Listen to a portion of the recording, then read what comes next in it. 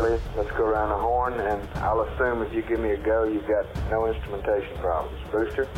Go flight. Retro? Go flight. Fido? Go flight. Control? Telcom? Go. GNC? Ecom? Capcom? Go. Surgeon? Go. ONC? Go. ASC? FAO? Go. Network? Go. You got everything up? Go. Hello, I'm Ian Christie, and this is Terranauts.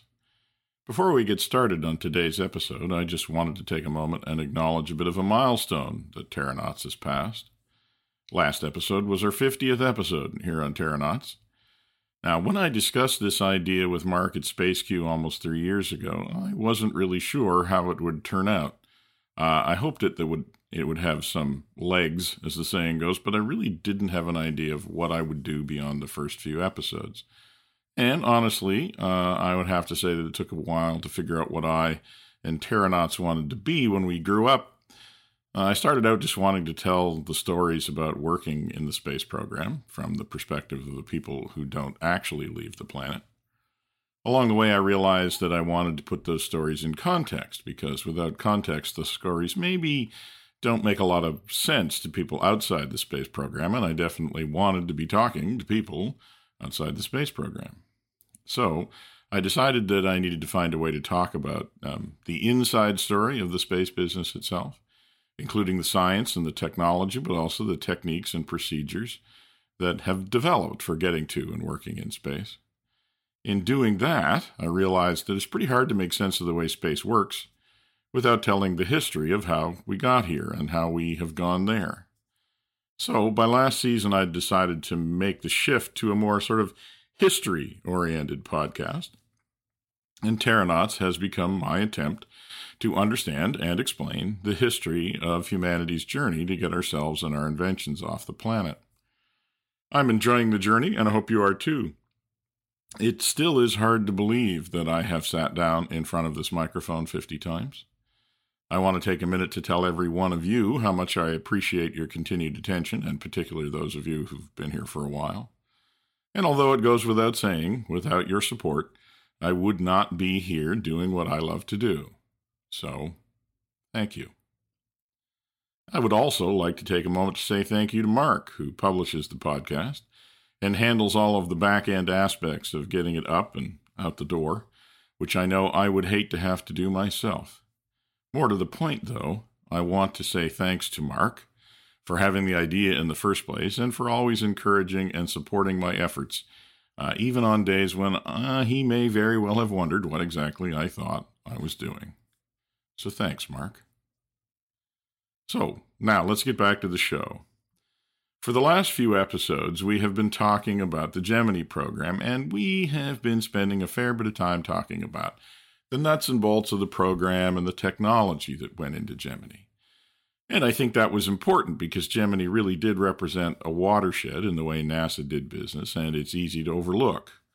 The short-form histories of the space program tend to go pretty quickly from John Glenn to Neil Armstrong, with only a passing reference to what went on in between. But what went on in between really was the formative experience of NASA and the manned space program in general. In learning more about the Gemini program, I realize now that the lessons and scars of that experience were and still are very much a part of NASA and human spaceflight culture today. But we have spent a lot of time talking about technology and programs lately, and not a lot of time talking about people. So today I want to go back to talking about the human dimension of human spaceflight, the humans that would actually leave the planet, and also the humans that would make sure they did, and that they would get home safely. But just to recap our story so far quickly, in the last episode of Terranauts, we celebrated with the Gemini program as it finally got off the ground, literally. You'll recall that the Gemini program had started in January of 1962. With the intent of starting to fly sometime in the spring or early summer of the next year, 1963.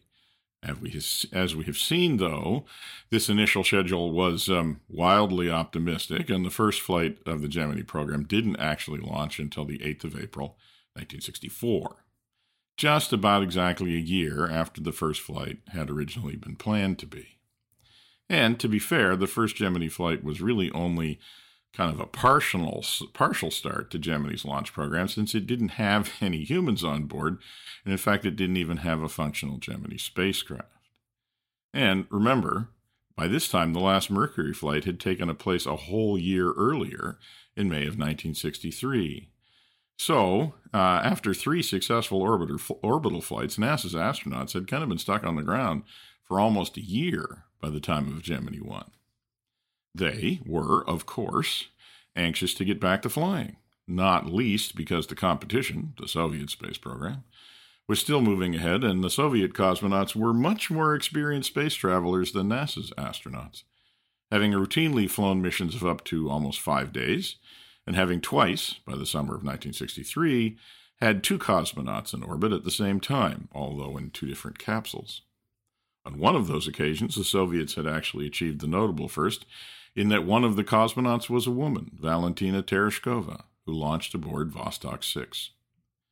So while NASA had begun to feel that the space race was tightening up, in 1963 and 1964 there was no sense that NASA was leading the race or even that they were pulling ahead.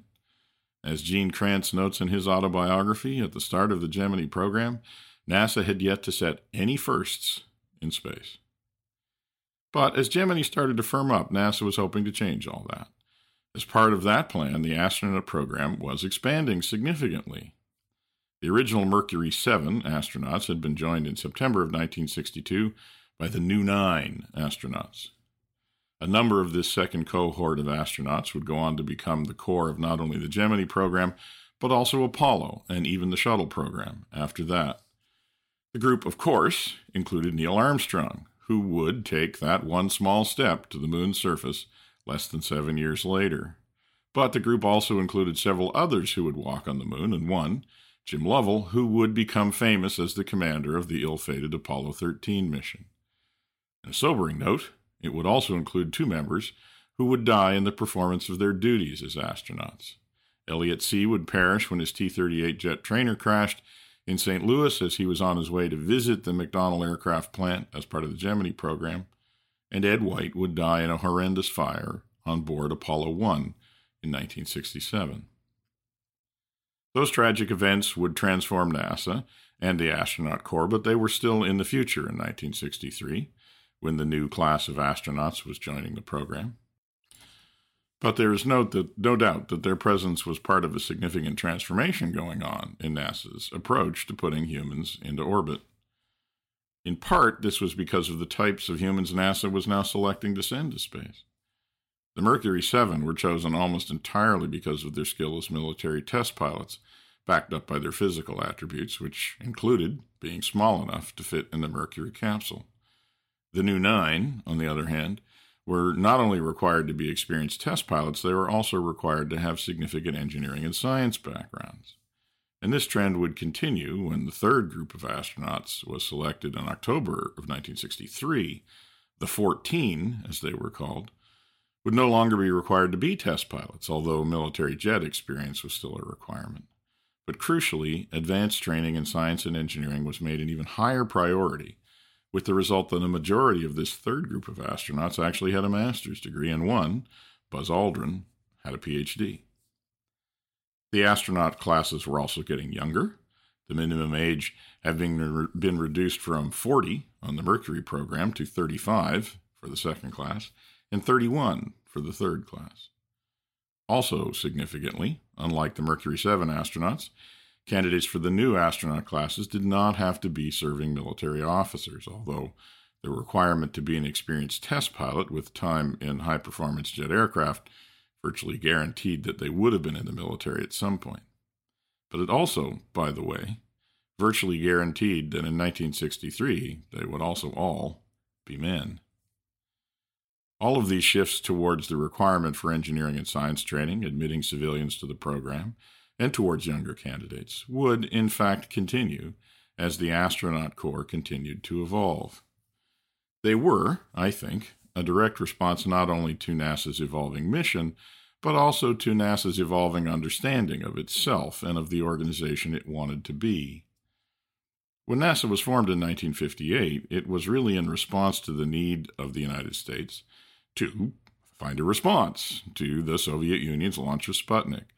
And very rapidly, the centerpiece of that effort became the goal of placing an American in orbit.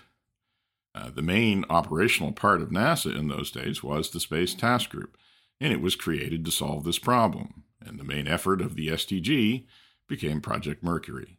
So, for the first few years, NASA had really kind of been a project masquerading as an agency.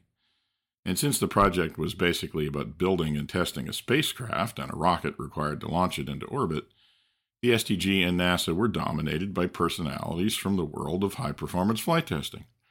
Naturally, this also meant that many of the senior and less senior staff came not only from engineering backgrounds, but also from military engineering backgrounds. But even before Project Mercury achieved its goal of getting John Glenn into orbit, that had begun to change because, unlike the Eisenhower administration that created NASA, the Kennedy administration saw great value in a national civilian space program, and not just a government agency designed to keep up with the Soviets. So, by early 1963, NASA had grown far beyond being a military-style flight test engineering organization. By this time, Project Mercury was wrapping up, but the Apollo and Gemini programs were both hitting their strides and employing thousands at NASA itself and thousands more at the biggest aerospace companies in the country. Now, human spaceflight was still very much at the center of NASA's mission. The Space Task Group, which had originally started out occupying a couple of buildings at the facility at Langley in Virginia, had grown into the Manned Spaceflight Center, and it was going to have its own facility in Houston. The Marshall Space Flight Center in Huntsville, Alabama, continued to be the home of rocket development, with Wernher von Braun's team working on designing the Saturn booster that would eventually become the largest object ever to lift itself off the planet. But in addition to these centers, NASA continues to operate centers across the country, from the Washington, D.C. area, Langley and Goddard, to Ohio, Lewis, and to California at Ames. In addition to its central mission of getting humans to the moon and back, NASA was also expanding its programs to all aspects of space science and space exploration, preparing to and going, literally, where no one had gone before. In short, in a bit more than 5 years, the agency had grown beyond a collection of engineering research projects with specific technical objectives.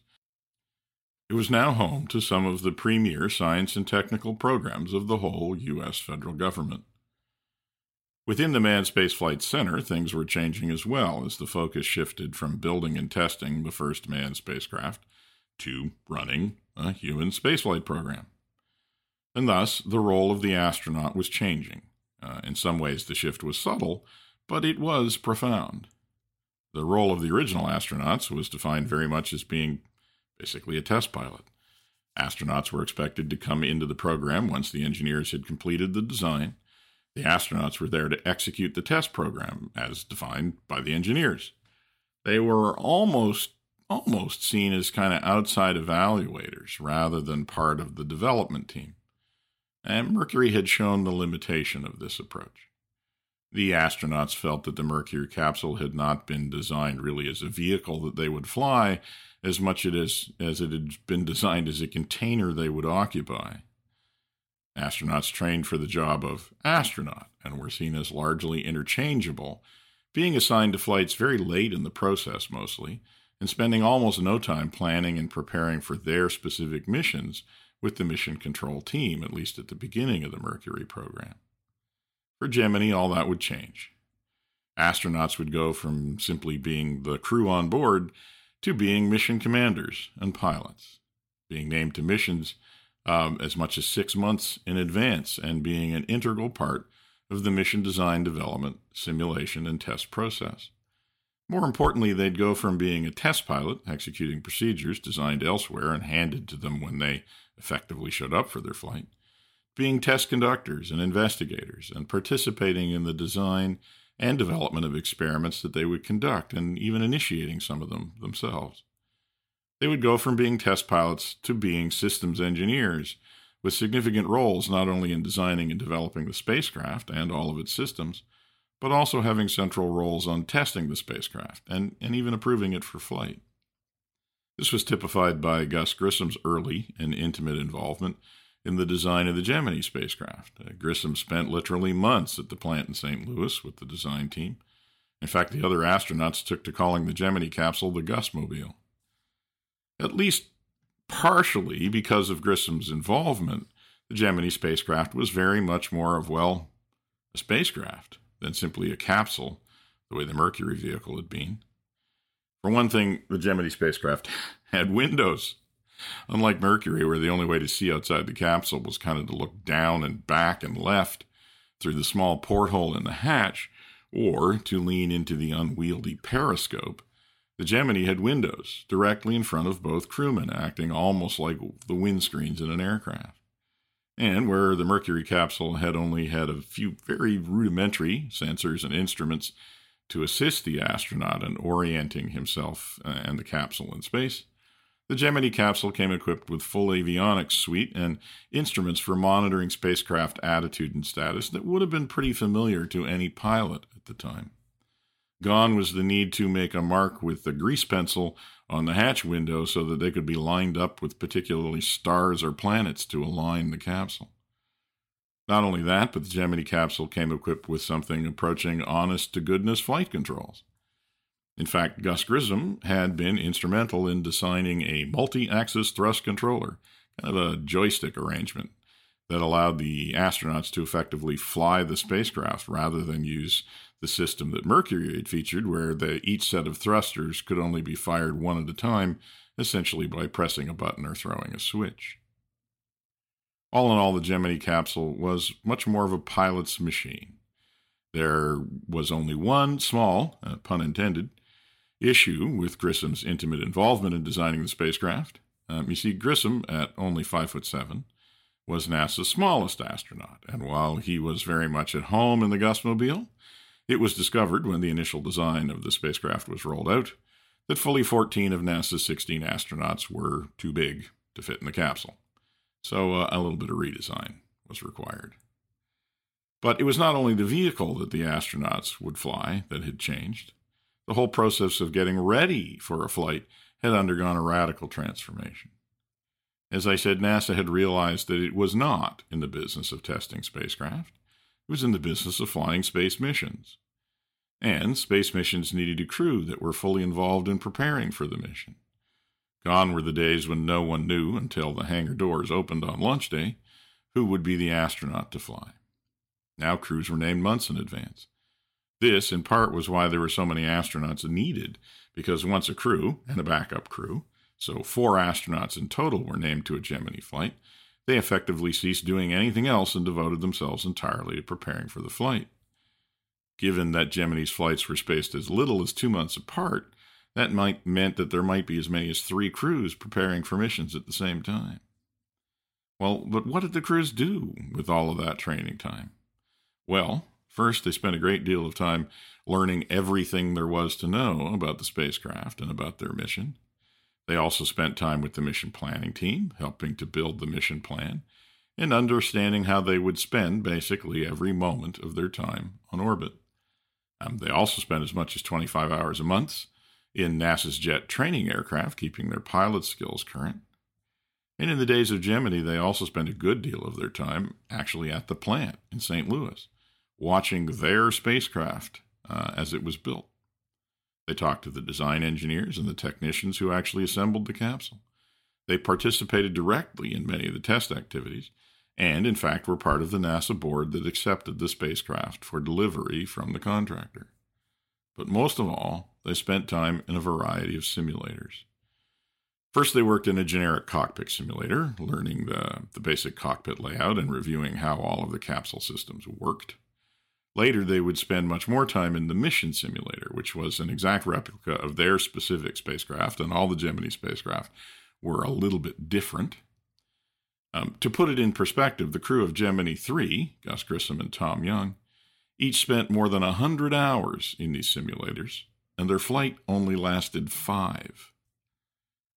In addition to mission simulation, the astronauts spent a significant amount of time in an egress simulator, which was basically a huge water tank at Ellington Field in Houston, which housed a mock-up of a Gemini spacecraft, so the astronauts could actually practice getting out of the capsule once it landed in the water. Given the unfortunate end of Grissom's first flight, when his capsule had flooded and sunk, leaving him literally swimming for his life, one can imagine that these simulations were an important part of the training. As well as simulating the end of the flight, the astronauts also spent a lot of time simulating the very beginning of the mission. The ascent phase, as it was and still is known, is the first few minutes of the flight from the time the booster ignites until basically the time that the spacecraft is inserted into a stable orbit. This was and is the most critical part of the mission, and it was a time in the mission when success and the lives of the crew would depend on split-second decisions and actions taken by mission controllers and astronauts alike. So there was a special simulator in which the crew practiced ascents, and this was one of the very first moving base simulators where a mock-up of the capsule was mounted on a platform that could be moved and shaken in any direction or combination of directions so that the exact sounds and feelings of a Gemini launch could be simulated. Now, such simulators are common these days. Any airline pilot spends more than their fair share of time in them. But in 1963, these simulators were literally the first of their kind. And the intent of the simulators was to give the astronauts a physical experience that was as close as possible to an actual launch and ascent, so their responses to various types of anomalies and failures could literally be conditioned at the level of muscle memory. Then, once the capsule arrived at the Cape, the crew also participated in several of the assembly and checkout activities, once again logging more time in the capsule and testing at the Cape than they would spend in it during their mission. This level of preparation was a world away from the days of Project Mercury. In fact, it's probably fair to say that the crew of Gemini 3 spent more time preparing for their mission than all of the Mercury astronauts spent preparing for theirs combined. Truly, the profession of astronaut was coming of age. So too was the profession of terranaut, or as it was known at the time, the profession of being a flight controller. NASA's new vision of itself had been creating this new professional breed for a while. In fact, once the Mercury spacecraft had gone from being designed to actually flying, and especially once the orbital flights had begun, it had become clear that a new breed really was needed. As we discussed in previous episodes, the NASA flight control staff had quickly realized that they needed to grow beyond their roots in high-performance flight testing. It turned out that their main job was not actually running the flight test. Their main job was preparing and planning to run a space mission. And as we noted in the episode on Gene Kranz, the early flight attempts on the Mercury program had convinced the flight control team that they needed to be expert systems engineers with full and complete knowledge of their spacecraft, because they would need to ensure that they could operate it safely and successfully, even when they had very little data with which to understand what was happening.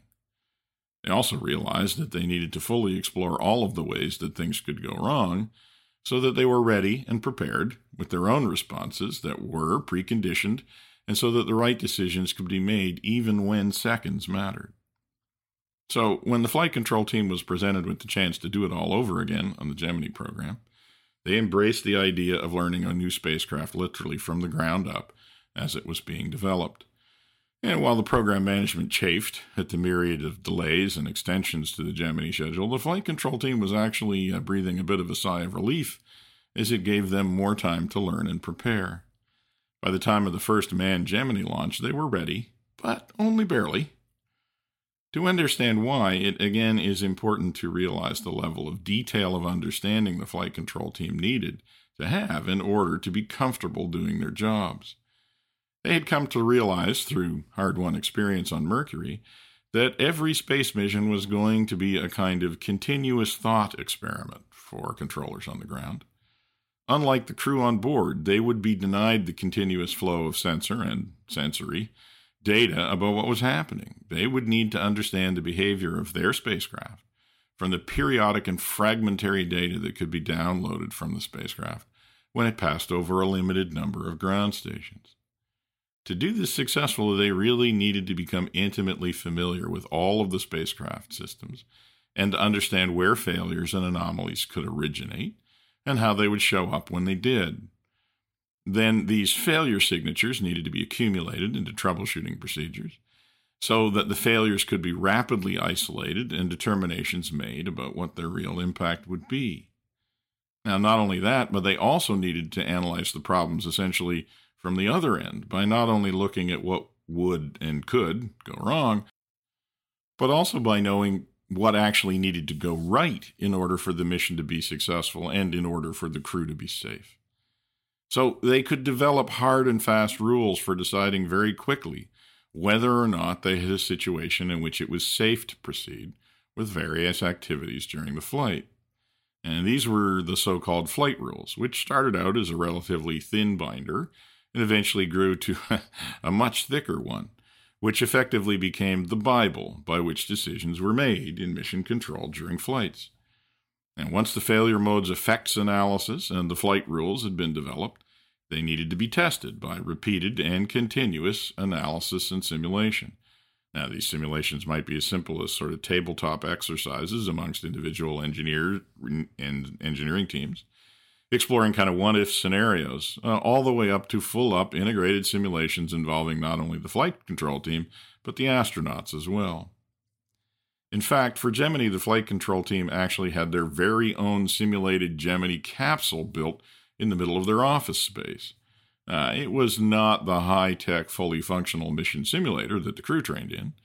It was a mock-up made of spare parts and sometimes even cardboard panels. But it allowed the flight controllers to experience the capsule in a way that gave them a way of understanding exactly how various situations would look and feel to the astronauts.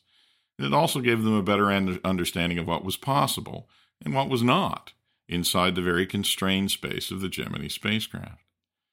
In each of these simulations, the team would confront new and imaginative failure scenarios dreamed up by the simulation supervisor, or SimSoup, and his team. And with each simulation, they refined their procedures, they expanded their flight rules, and they learned what their spacecraft could do. And more importantly, they learned what it could not do. And in addition to moving to a new spacecraft, they were also moving to a new home. As Gemini moved towards its first manned launch, the Manned Spaceflight Center moved to completion as well. Now, a major part of the new Manned Spaceflight Center was the Mission Control Center and its Mission Operations Control Rooms, or MOCRs. These control rooms would replace the Mission Operations Center in Florida. Gemini 4 would be the last mission run from the Cape. After that, the launch would be controlled from the Launch Control Center in Florida, but once the rocket left the pad, control would be exercised out of the new MOCR. And this was the way that it would be for the next 30 years. The MOCRs that were being designed and commissioned for the Gemini program would see NASA through Gemini, to the surface of the Moon and back on Apollo, and even well into the shuttle program. It would not be until the advent of the International Space Station in the mid-1990s that NASA moved to a new flight control room. This was the topic of an earlier podcast back in the fall. Go check out A Moment in Time and Just Call Me Robo if you want to know more. One of the great benefits of this new arrangement was, of course, that flight controllers no longer needed to travel to work in the control center. The new MOCR was literally a short walk across the Manned Spaceflight Center campus, which in turn meant that they could spend a lot more time there planning and simulating missions. So as Gemini passed its first flight milestone with comparatively little human involvement, having only a small flight control team and no human occupants, the humans in the human spaceflight program were kind of champing at the bit to get back in the game and to get American astronauts back in space. There were still a few things that they needed to get out of the way, some technical issues that needed to be solved, and no fewer than 3 hurricanes that would interfere with launches. But that's a story for next time. And that's about all the time we have for Terranauts today. So, thanks for listening, and we'll talk to you again soon. Come on, let's keep the chatter down.